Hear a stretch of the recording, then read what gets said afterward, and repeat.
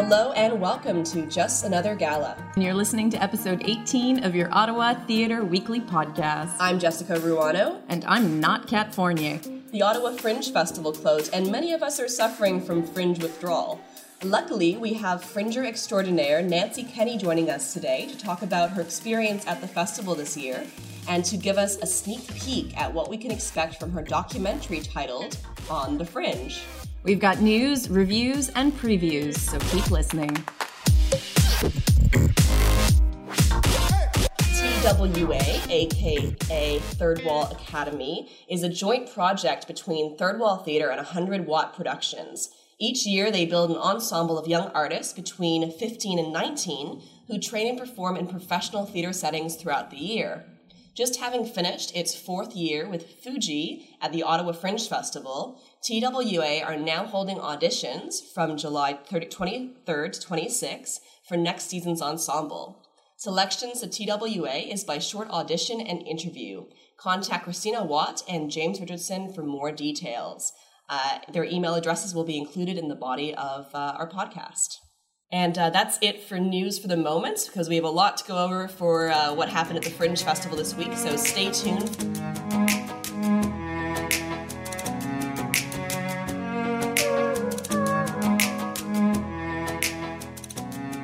Last night was the last night of the Fringe Festival, and it was our 20th year, so a big achievement and celebration in the Ottawa community. The awards were announced last night for some of the best shows of this year's festival. You can visit ottawafringe.com for full details on that. As I also mentioned, we have Nancy Kenny joining us today. Nancy has written, produced, performed in multiple Fringe shows over the years. She's perhaps best known for her work, Roller Derby Save My Soul, which has been touring across Canada and to the United States in the last few years. And she came to us this year with a new show called Everybody Dies in December, which we talked about on our previous episode. So I wanted to bring Nancy onto the show for several reasons, one of which is that she had some cool observations about the Ottawa Fringe and some trends that have happened this past week and a half. So thank you for being here, Nancy. Oh, my pleasure. Thanks for having me. Yeah. So what was your experience at the Ottawa Fringe this year in general? Oh, well, it was really interesting. It was a great experience for me because I haven't done this Fringe in a couple of years now. Mm-hmm. I've been doing a lot of Fringes across the country, so it's always really nice to come home because Ottawa really is one of my favorite Fringes on the circuit. And I'm not just saying that because I live here. What do you think makes Ottawa different than other Fringes?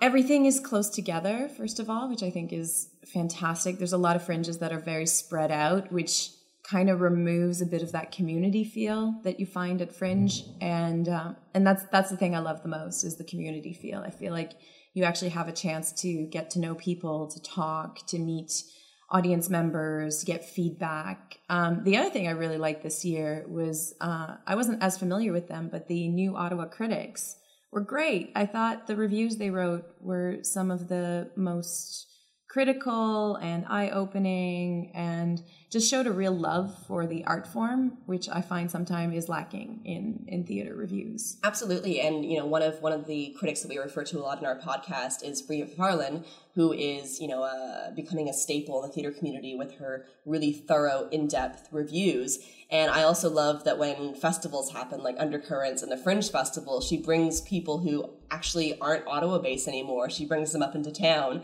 and has them review other shows as well. So I think it's kind of wonderful that she has this community of people who share her values about, giving theater its credit and really making an effort to understand what the artists are trying to do. Yeah, and it's great since we don't have any, I want to say mainstream media theater criticism anymore. Online is really where you got to go now, and it's great. I mean, there's other places that are there as well, like Apartment 613 and the Capital Critics, but I find there's really some eye-opening criticism to happen on that site. Absolutely, totally agree.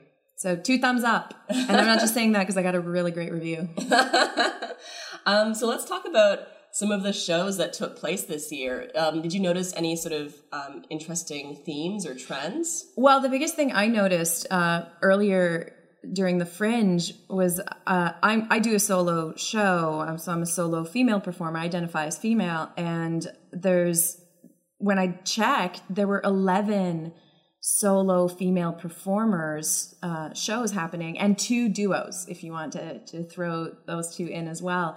So that's kind of incredible. Especially Fringe is a lottery system, but often it's very much dominated by the male solo performer. Yeah, it's true. I think a lot of the people who come back year after year, they're solo men, either storytelling or doing a monologue or some kind of solo show. So it's great to see that there are so many more women now coming into the festival. Yeah, and because it's a lottery, the fact that means that there are more women applying as well, which I think is just great. And I want to see more of that, just because it's something that, I believe in strongly. It gets kind of lonely as a touring performer being on the road so much, and it's great to be able to find your community, and for me, like, finding these other strong female role models has always been incredibly helpful. And I know I'm realizing now I'm at the point where I'm becoming that person for people as well. Because I'm getting old, and you're getting experience. Getting right? experienced, yeah. and so I think it's great that we have that. Yeah, exactly. And I guess a couple things that I've been noticing have been sort of different themes and shows. Like, several shows, including yours this year, were about funerals, either working in a funeral home or coming from a funeral. So we had Everybody Dies in December, and Gary, which starts out with a funeral and sort of morphs into a threesome, and a few other things happen as well. As they do. As they do. I mean, come on, we were just waiting for that to happen, right? Everyone was waiting for that to happen. They probably did that show just so that could happen. I think so. And I want to see this film now, because apparently there was a short film they made first of all. Yes, I've seen it. Trois, is it? Yeah. Yes. Okay, you've seen it. Great. Yeah. Is it very different from the production? Sort of. Yeah. Okay. I think it is.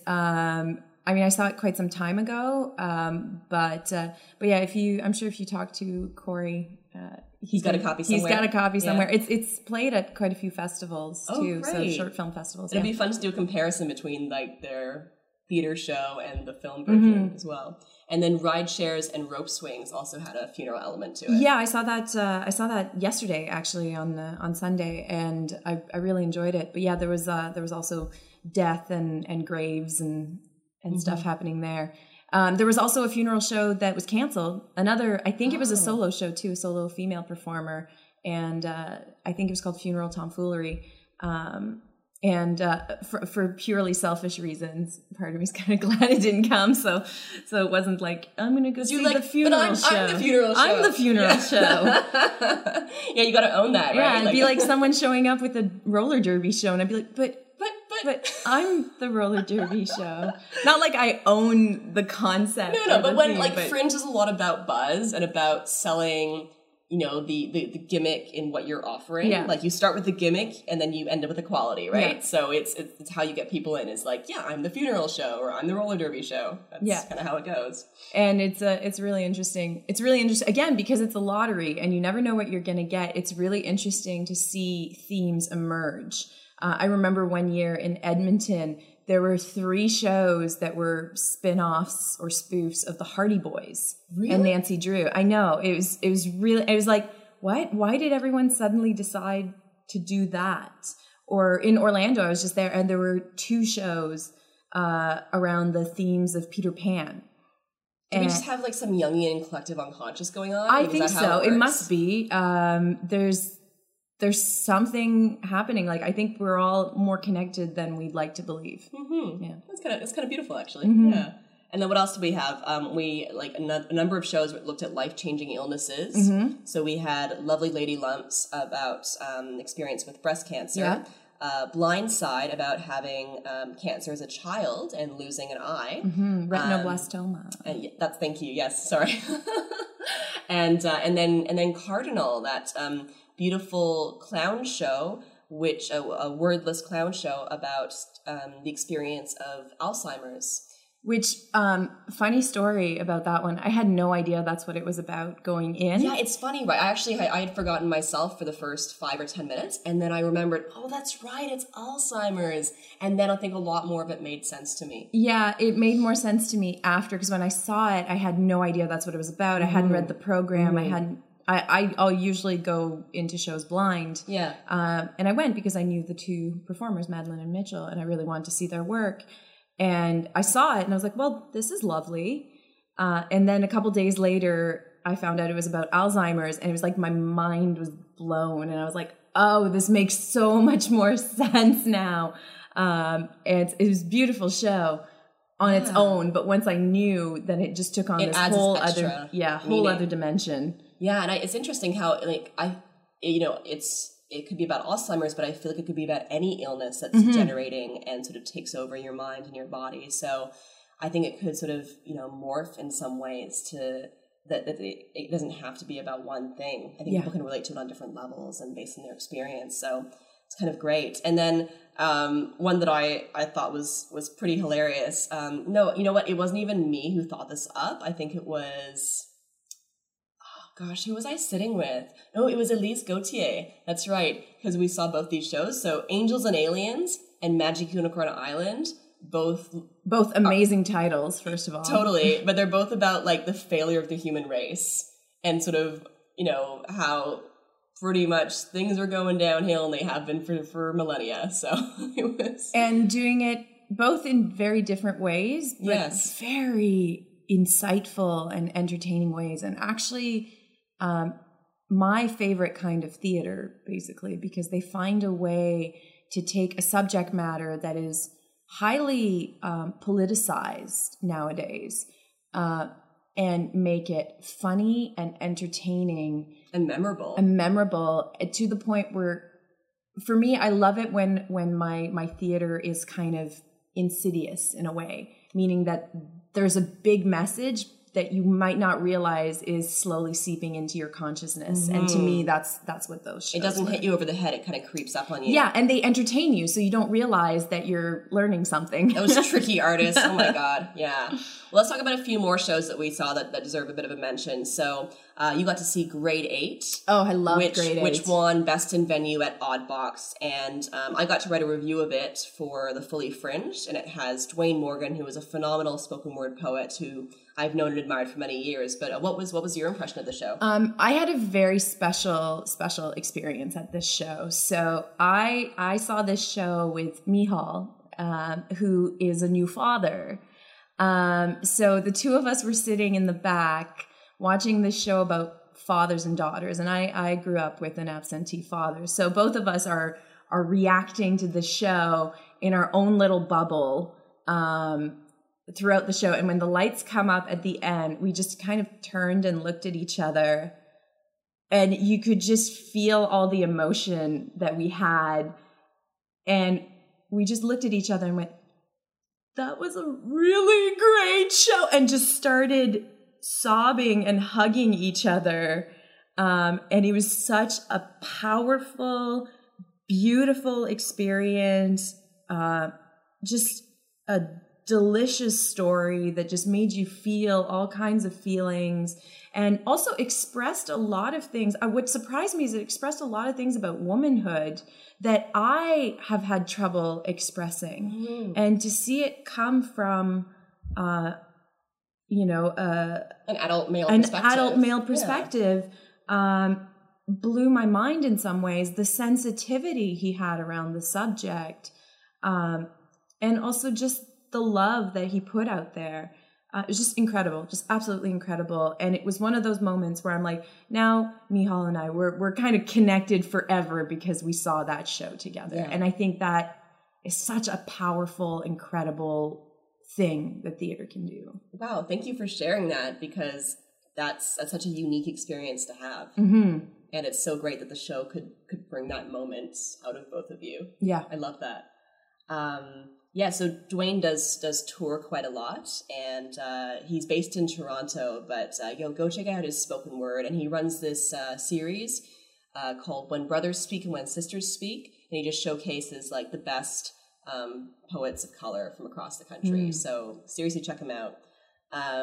We both also saw Angels and Aliens. Funniest thing I saw at the Fringe. Oh my gosh, I saw it on like the second last day on Saturday, and it was exactly what I wanted to see. It was just put me in a wonderful mood, and I felt like I'd been given, a history of the world, which is kind of great. Like I didn't expect that, but it was done in a way that felt completely accessible and wonderful and critical, and really made us like question: is there anything we can do to improve ours? I mean, anyway, but let's start with the basics. So yes. The show is about these two roommates, guy and a girl, and they have slept together the night before. It didn't go so well. It was pretty awkward. So the next morning they're having breakfast, kind of not knowing to say to each other, but neither of them have work that day. So they're just kind of like stuck at home together. Yep. And so one of them decides to bring out this new game app that has been downloaded to his phone, and it's called iBang,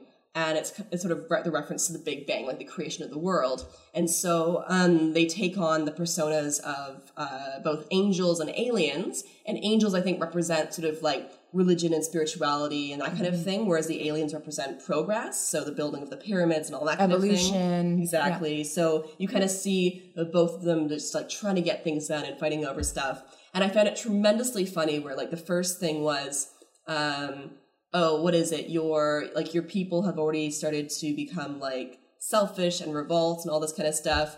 Do you want to start over again or smite them and fill them with shame? Like those are the only two options. Yes. So it's either like start over and you'll probably have the same result, or like make them feel shame, and sort of they do the whole Adam and Eve in the garden thing. And wow, I didn't even think of it that way. When you think of it as those are your two only choices, it's kind of depressing for really humanity. Depressing. It's horrible. But it was so funny. The show was so funny. Yeah, they have great chemistry. They're just Jeff Laird, Sidney Haydock are like unbelievable performers. I think incredibly underrated performers. Like I don't understand why they're like everyone should know who these two are, because they're just physicality and voice work and comedy, and it's just so great what they do. And putting the two of them together in this like sexy, hilarious package is probably like the best thing you could do for yourself is to go see the show. They're going to Toronto with it, so I hope good. Yes. Toronto people go and see it. But there's still like there's lines from that show that are so insightful that I just keep running through my head. Like at one point, one of the angels just yells out, "Why would we care what they put in their butts? I mean, their eyes, yes, that makes sense, but their butts?" And they're like running through the Bible being like, oh my gosh, there's so much in here. How do you follow all these rules? And they mention things like how the Bible and the Quran actually have very similar premises and basis, and like why pretty much every religious text has the same basic ideas about like love and compassion and being kind to your neighbor. And it's just the picky little things that we fight over. And yeah, or just what are the white ones doing when they're yelling at the humans? Or like why do the white people think they're better than everyone else? Like we never said that. And yeah, it was just it was so lovely, and there's some great voiceovers that happen throughout that I highly recommend you go see the show. Go a little bit early because their pre-show has a lot of just hilarious universe building information. Just great all around. Go see that. And then I think I also want to just skip over to Magic Unicorn Island, because sort of along similar themes, we get to see God, played by Jason McDonald. Jason McDonald is a solo show. He does all the roles. And God just seems so disappointed. And like, hey guys, I never said that. Like, stop using my name to start your wars, and it's just not worth it. So Magic Unicorn Island won Best Overall Production. Well deserved. Well deserved. Yeah. I think pretty much everyone agrees that this was a superbly strong show. Jason has done great work in the past. He has come to the Ottawa Fringe several times. And this one, so this was a phenomenal show. So I didn't know anything about what it was about, and I'm kind of glad, because the little things kind of sneak up on you as you keep watching it. So the first part of the show is Jason acting out the creation of the world. So it's God who's kind of like, stretching out the sun, bringing light. So he actually has a spotlight on him that he makes bigger. Well, that's what it seems like anyway. So like clever little lighting tricks going on. And then he goes through the process of like, you know, creating the earth and creating planets. And it's a lot of like physical theater type comedy. It's very cute. So that goes on for like, what, the first 10 minutes or so? Maybe 5. Oh, no, yeah. Maybe it felt longer to me, whatever. And then it sort of goes into, you know, the evolution of a people and starting a fire and that kind of thing. And then it sort of starts rolling when he plays this kid in high school, maybe like 13, 14. Yeah, Shane Rivera. And he's doing a presentation and he decides like he can't choose just like one historical event. So he's going to give like a history of everything. And he talks about all the different wars that have happened. And he goes on forever and the teacher kind of wants to shut him up because he's gone way over his time limit. And he's like, okay, let's skip to the end. And basically his thesis is that we keep having these wars. We keep making the same mistakes over and over again because the current generation keeps following the mistakes of the previous generation. So his solution is that the children of today need to go off and do their own thing so that this doesn't happen again, and to create like a new generation of peace and love and friendship, and to, you know, to hold hands instead of holding guns, things like that. Just like some really basic peaceful rhetoric. And why wouldn't you call this place Magic Unicorn Island? That exactly. seems like the perfect title. Yeah, and so everything's like a really like even like sort of collective democracy, and they all make decisions together. And he's kind of gets like the leader of the group and sort of like de facto, yeah, exactly. Like, and he sort of like asks the big kids to look after the little kids, and so it's you know he acknowledges in the show that it's a certain extent like suspension of disbelief, the fact that he managed to get all the children in the United States to go off to some island. I think it was the whole world. It was the whole world, yeah. Yeah. This is actually, I've seen almost all of Jason McDonald's shows, and this is by far my favorite one. And that's saying a lot because Jason watching his work is one of the reasons I became a solo performer. So the fact that I feel such a great connection to this show. I think it's just perfect storytelling. It's such a beautiful way to express a story. It has an incredible message to it that's basically, guys, wake up. Look at what we're doing right now. We're hurting the children. Yeah. And it's done in such a way, it's so skillful. The way he portrays every character, the technical elements, like some of the ones you brought up, like the one with the hand gets me every time. I can't really describe it because I don't want to spoil too much in case you ever get the chance, you who is listening ever gets the chance to see this. But this was the second time I saw the show, and I would go and see it again and again. Yeah, I wanted to, but it kept selling out near the end, so I may just have to be patient and see when it happens next. But I feel very grateful to have seen it. Yeah, and that I was able to bring a friend to experience it with me, and that we had this wonderful discussion afterwards about it. It's one of those shows where I feel it's art that can heal people and help people. That's what Magic Unicorn Island is. Yeah. So inspiring. There were a couple more shows we wanted to mention. Yeah. So you saw Norman Bisbee Goes to War. That's by local artist Kevin Reed, who both wrote and performed in the play. That's right. And I'm so pleased it's actually funny we go from Jason McDonald to Kevin Reed because you can see the influences of Jason McDonald in Kevin's work. You can definitely see Kevin was inspired by that. I was so impressed and proud with this show, knowing where Kevin comes from. I mean, he started out as just a guy who loves Fringe and loves theater and started writing about it, and then realized that he actually wanted to do it and to risk, and because this is hard what we do. It's really hard. And to just like stop everything and to risk and to decide to do it, and not only do it, but to do a solo show. That's really putting yourself out there. Yeah. For sure. Yeah. And what I was super impressed with was this was a multi-character solo show. That's what really impressed me because I don't even do that. You know, like that's hard. I have more than one character in Roller Derby Save My Soul, and I've given those characters very little to do so that I don't have to embody another character because it's hard. And he did it in a way that professional actors have trouble doing. And so like I want to say, like Kevin is a professional now. Like I think he's earned his stripes with this show. I hope he keeps working on it.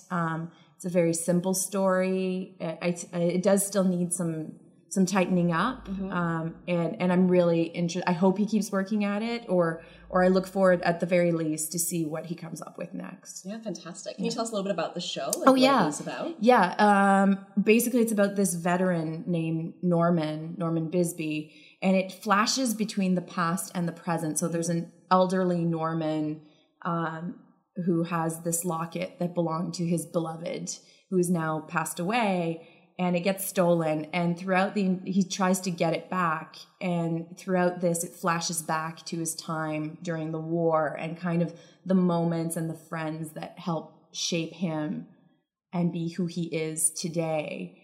And yeah, so you meet his best friend during the war. You meet the guy who steals the locket. You meet the prostitute with a heart of gold who helps him out along the way.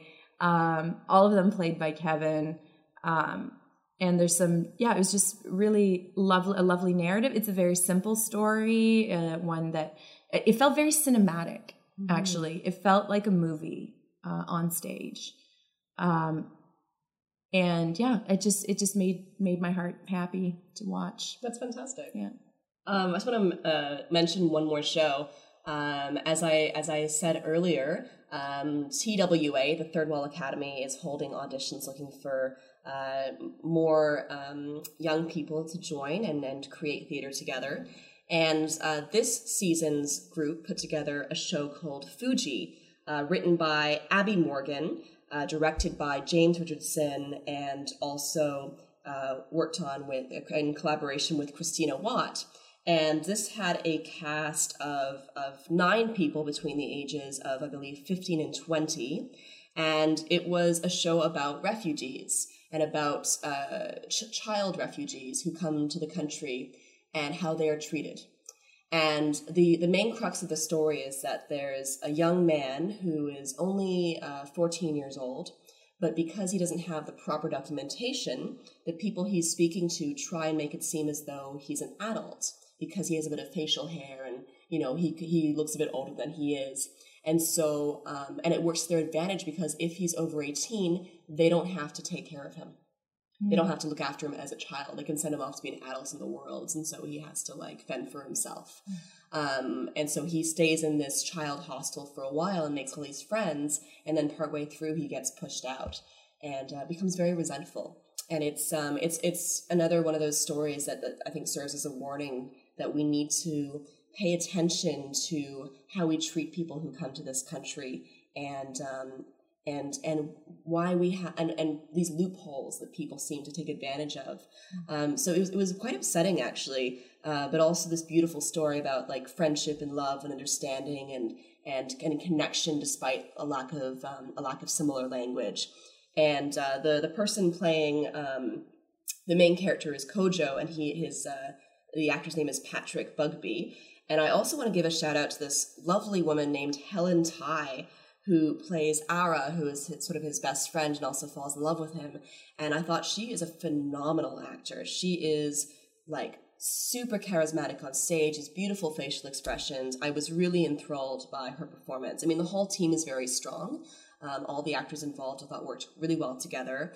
But I did think that she stood out as a performer, and I would love to see more of her work as she continues on in her career. Well, I guess one thing I wanted to say is that I didn't love the style of the play, which is a very self-referential. I mean, each of the characters comes out and says, "Oh, I am this person. I have this cultural background," and the actor playing me does not, and they're just playing me. So it was very much about acknowledging that there are characters and there are actors, and they kind of do a lot of like flashback kind of sequences. So I guess that genre doesn't personally work for me, but I really appreciated the ideas and the content that were coming sort of behind it. Sounds kind of Brechtian in a way. Yeah, it was kind of Brechtian, yeah. We're aware that we are performers putting on Yes. a story for you. It was very much that. I think I found it a bit off-putting because I would have perhaps preferred just to see the story unfold, which was interesting unto itself. But I mean, that might have just been like my personal, thought there. But I would love to see more of these actors in action, and I look forward to seeing what TWA comes up with next year. Because in addition to putting on a darn good show, it was great to see such a culturally diverse cast, which we rarely see in Ottawa. So I think that's really wonderful that Christina and James are meeting with these students and putting forth such great work with such diverse casting. So good on them. Yeah.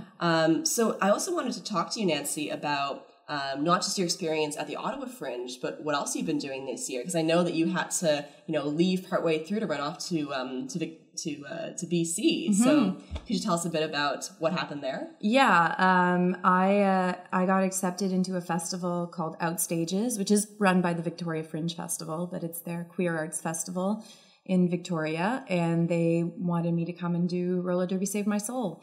So midway through the Fringe, the Fringe was able to front load my schedule for Everybody all Dies. Your performances were in the first half. In the first half, festival? Yeah. So I did Everybody Dies in December for 6 continuous days, and the very next morning I hopped on a plane and flew to Victoria and teched my show and opened a show and did 2 performances and a cabaret piece, and then flew back just in time for closing of Ottawa Fringe. You are such a rock star. That's kind of amazing. And these 2 shows are quite different, right? How was it switching from, a show about funerals to a show about roller derby? It was hard. It was actually really hard. I didn't realize how difficult it was going to... when I started doing Fringes, one of the things that always inspired me was looking at people like Jason McDonald, like Martin Dockery, like all these touring performers who have a stable of shows that they can do at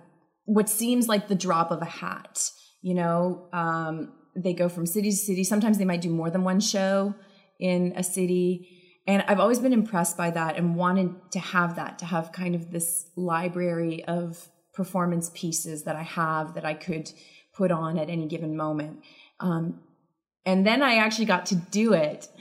And I realized how hard it was because, combined with the jet lag, combined with the 2 very thematically and physically different shows, Everybody Dies is very static and it's more storytelling, whereas roller derby is very much more physical theater. I have to physically train to do the roller derby show because it's very demanding on my body. For that show, you actually you trained as a roller derby. Yeah, as a player. And the more I've done it, like the better my skating has gotten. So like there's more tricks and stuff in the show, which means I've got to, I've got to be prepared to jump and I've got to be prepared to do the splits and I've got to be, and it's a lot. And it's so different. And so I did find it hard. And I actually called a couple Fringe performers when I was in BC to ask them how they did it. And what a lot of them told me was just practice.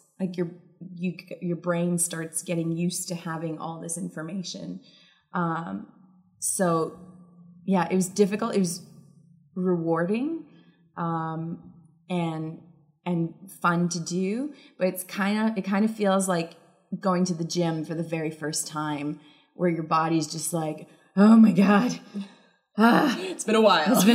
I don't know why am I doing this? And you kind of want to stop, but you got to just push through that feeling. Mm-hmm. But it was a lovely time. I love BC. It's beautiful out there. It was a lot colder than it was here, but it was a really lovely time. So you had to change your wardrobe also. Yeah, I did. Yes. So what are your plans with these 2 shows now? Do you have other places you're hoping to take them, or is that still in the works? Well, for Everybody Dies, I'm going to the Winnipeg and Edmonton Fringes after this. Roller derby is on a bit of a hiatus now. I do have some performances booked for 2017 in New Brunswick, so I'm very excited because it's my home province. So I'm looking forward to going there. Tickets are already on sale, and my family's been messaging me about how they're all buying tickets, and they've already bought their tickets, and it's adorable. I love it. But I realized after Victoria, my next performance of roller derby is my 100th. Wow, congratulations. Yeah, thank you. So I don't know. I'm going to want to do something pretty special for that one. Mm-hmm. 100 seems like You could like learn one more new trick maybe. Yeah, learn one more new trick. Yeah. But I want whatever performance that is to be a special one. So we'll see. For now it's on a bit of a hiatus because my creative drive right now is in Everybody Dies. Like I in polishing and not even polishing, that's the wrong word, but just diving deeper into that show. And there's things that you want to do with that show. Like there's a lot of things. Yeah, there's a lot of things I want to change, and just getting that practice to do it in front of people. You really learn what works and what doesn't work. And I've had some wonderful, wonderful feedback throughout this festival too, which has been great. And so there's a lot. I want to take some time now, hopefully before Winnipeg, to make some substantial changes to the show. Good stuff. Yeah. Cool. That's really wonderful. And I know one of your other projects right now is working on this documentary, which I can't wait to see. I find it so fascinating. And like, I actually remember other people talking about doing fringe documentaries years ago. It's one of those things that kind of like peters out. They never actually get around to doing it, but you've actually like committed to it. And I committed. It's great. So the documentary is called On the Fringe. And please tell us about how this came about and how you put your team together and like what has become the focus of this documentary. Like, does it have a sort of a through line that you can discuss? Or I mean, this happened in 2014. So basically I won the CAF lottery, which is the Canadian Association of Fringe Festivals. And that's the nationwide lottery. So basically, if you get this, you're in every single festival that you've applied to. And I applied to all of them thinking I wasn't going to get this lottery, and then I did. So that was very exciting. And a friend said, people have always talked about how there should be a fringe documentary. Since you're going across the country, now would be a great time to do it. And I just went, okay. Having never produced a film before, having no experience whatsoever in this field. But he connected me with Natalie Watson, who's my producing partner on this, and she's also the cinematographer and the editor for the film. And we clicked instantly. And I knew this was someone, because I think the most important thing, if you're doing a project of this size where you have to be on the road with someone for 4 months, you got to make sure you get along with them. And that was a really big thing. I actually knew I wanted to work with her before I'd actually seen samples of her work, which turned out to be great. So that was very lucky. And then initially I had someone on board to direct the documentary, and it fell through. And I thought of Corey Tibbert, who is with Maycan Theatre, and I knew he was a filmmaker, and he was going to be on tour that summer in a couple cities with one of their shows. So I talked to him about it, and it was one of those things where like we clicked, and I knew I wanted to work with this guy. And then I saw his work and knew that it was good work, so I was pretty pleased about that. So it was just the three of us. It was the three of us in a car, driving across the country, going from city to city, filming and following what I call 4 groups. So basically the story follows, there's myself as one of the artists that's being followed. Jem Rolls is another one. Martin Dockery and Vanessa Canal. And then 4 rookies from Saskatoon who it was their first year touring. And so the story basically goes from east to west and follows these 4 diverse groups and what it's like. It's basically what's it like for a touring artist on the road, and how do you deal with success? How do you deal with your failures? And I finally got to see a full version. I would say perhaps a first cut of it just a couple weeks ago. And I'm incredibly excited by the results. It's beautiful. I cannot believe how much we got done with just 3 people working on this project. Like, this is quality work. This is a film that I would see on Netflix. This is a film that I would see screened at film festivals, which is all things we're hoping to do with this film. That's fantastic. Yeah, I'm really impressed. There's still a lot of work to be done. We are doing some more screenings throughout the summer at various fringe festivals. My main goal now moving forward is going to be getting us into like big film festivals like Hot Docs or Doxa in Vancouver, and then after that also look for distribution, because I think it's what we do. These festivals, they're important and people need to know about it. And it's also just a beautiful snapshot of what life is like on the fringe. Yeah, I think it's one of those things that Canada needs to be really proud of. Like, what an amazing thing we have, this Canadian fringe circuit where performers from all around the world just come here in the summer and go from city to city to city and get to experience our country in that way. I think that's one of those things that we should be boasting about all the time. So I think it's wonderful that you're putting this out there. And when can people in Ottawa expect to see it? Well, I'm in talks right now with the Ottawa Fringe Festival to host a screening. So they want to do a special screening as part of their 20th anniversary events. So you can expect something in the winter. We don't have any dates set yet. Okay, and can we sort of follow you online? Yeah, there's a website for the documentary. It's onthefringedoc.com. But you can also follow me on Twitter at Nancy Kenny. I often post stuff there. Right, and we'll put all those links in the body of our podcast as well.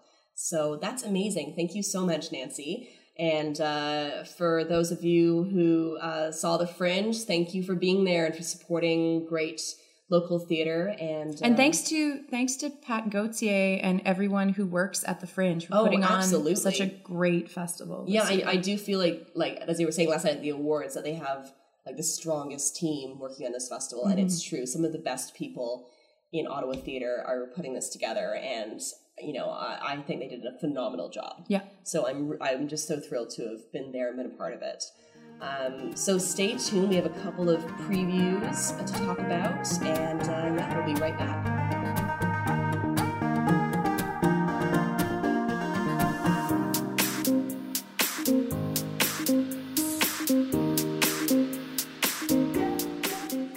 So even though the Ottawa Fringe is over, we still have a few things to look forward to in the coming weeks. Bear & Co. roars back into Ottawa parks this summer from July 2nd to the 30th with songs and swords and skullduggery, sorcery and fire witches in Macbeth. Directed by Eleanor Crowder, music direction by Rachel Euster, featuring Chris McLeod and Doreen Taylor-Claxton with Daniel Claxton, Rachel Euster, Zoe Jagaris, Alexis Scott, and Sarah Weiswitz. And that's all for this week. Thank you so much for listening, and feel free to follow us on Facebook and Twitter, and stay tuned for next Monday. Thank you so much, Nancy Kenny, for being here, and have an amazing summer on the Fringe. Thank you, Jess.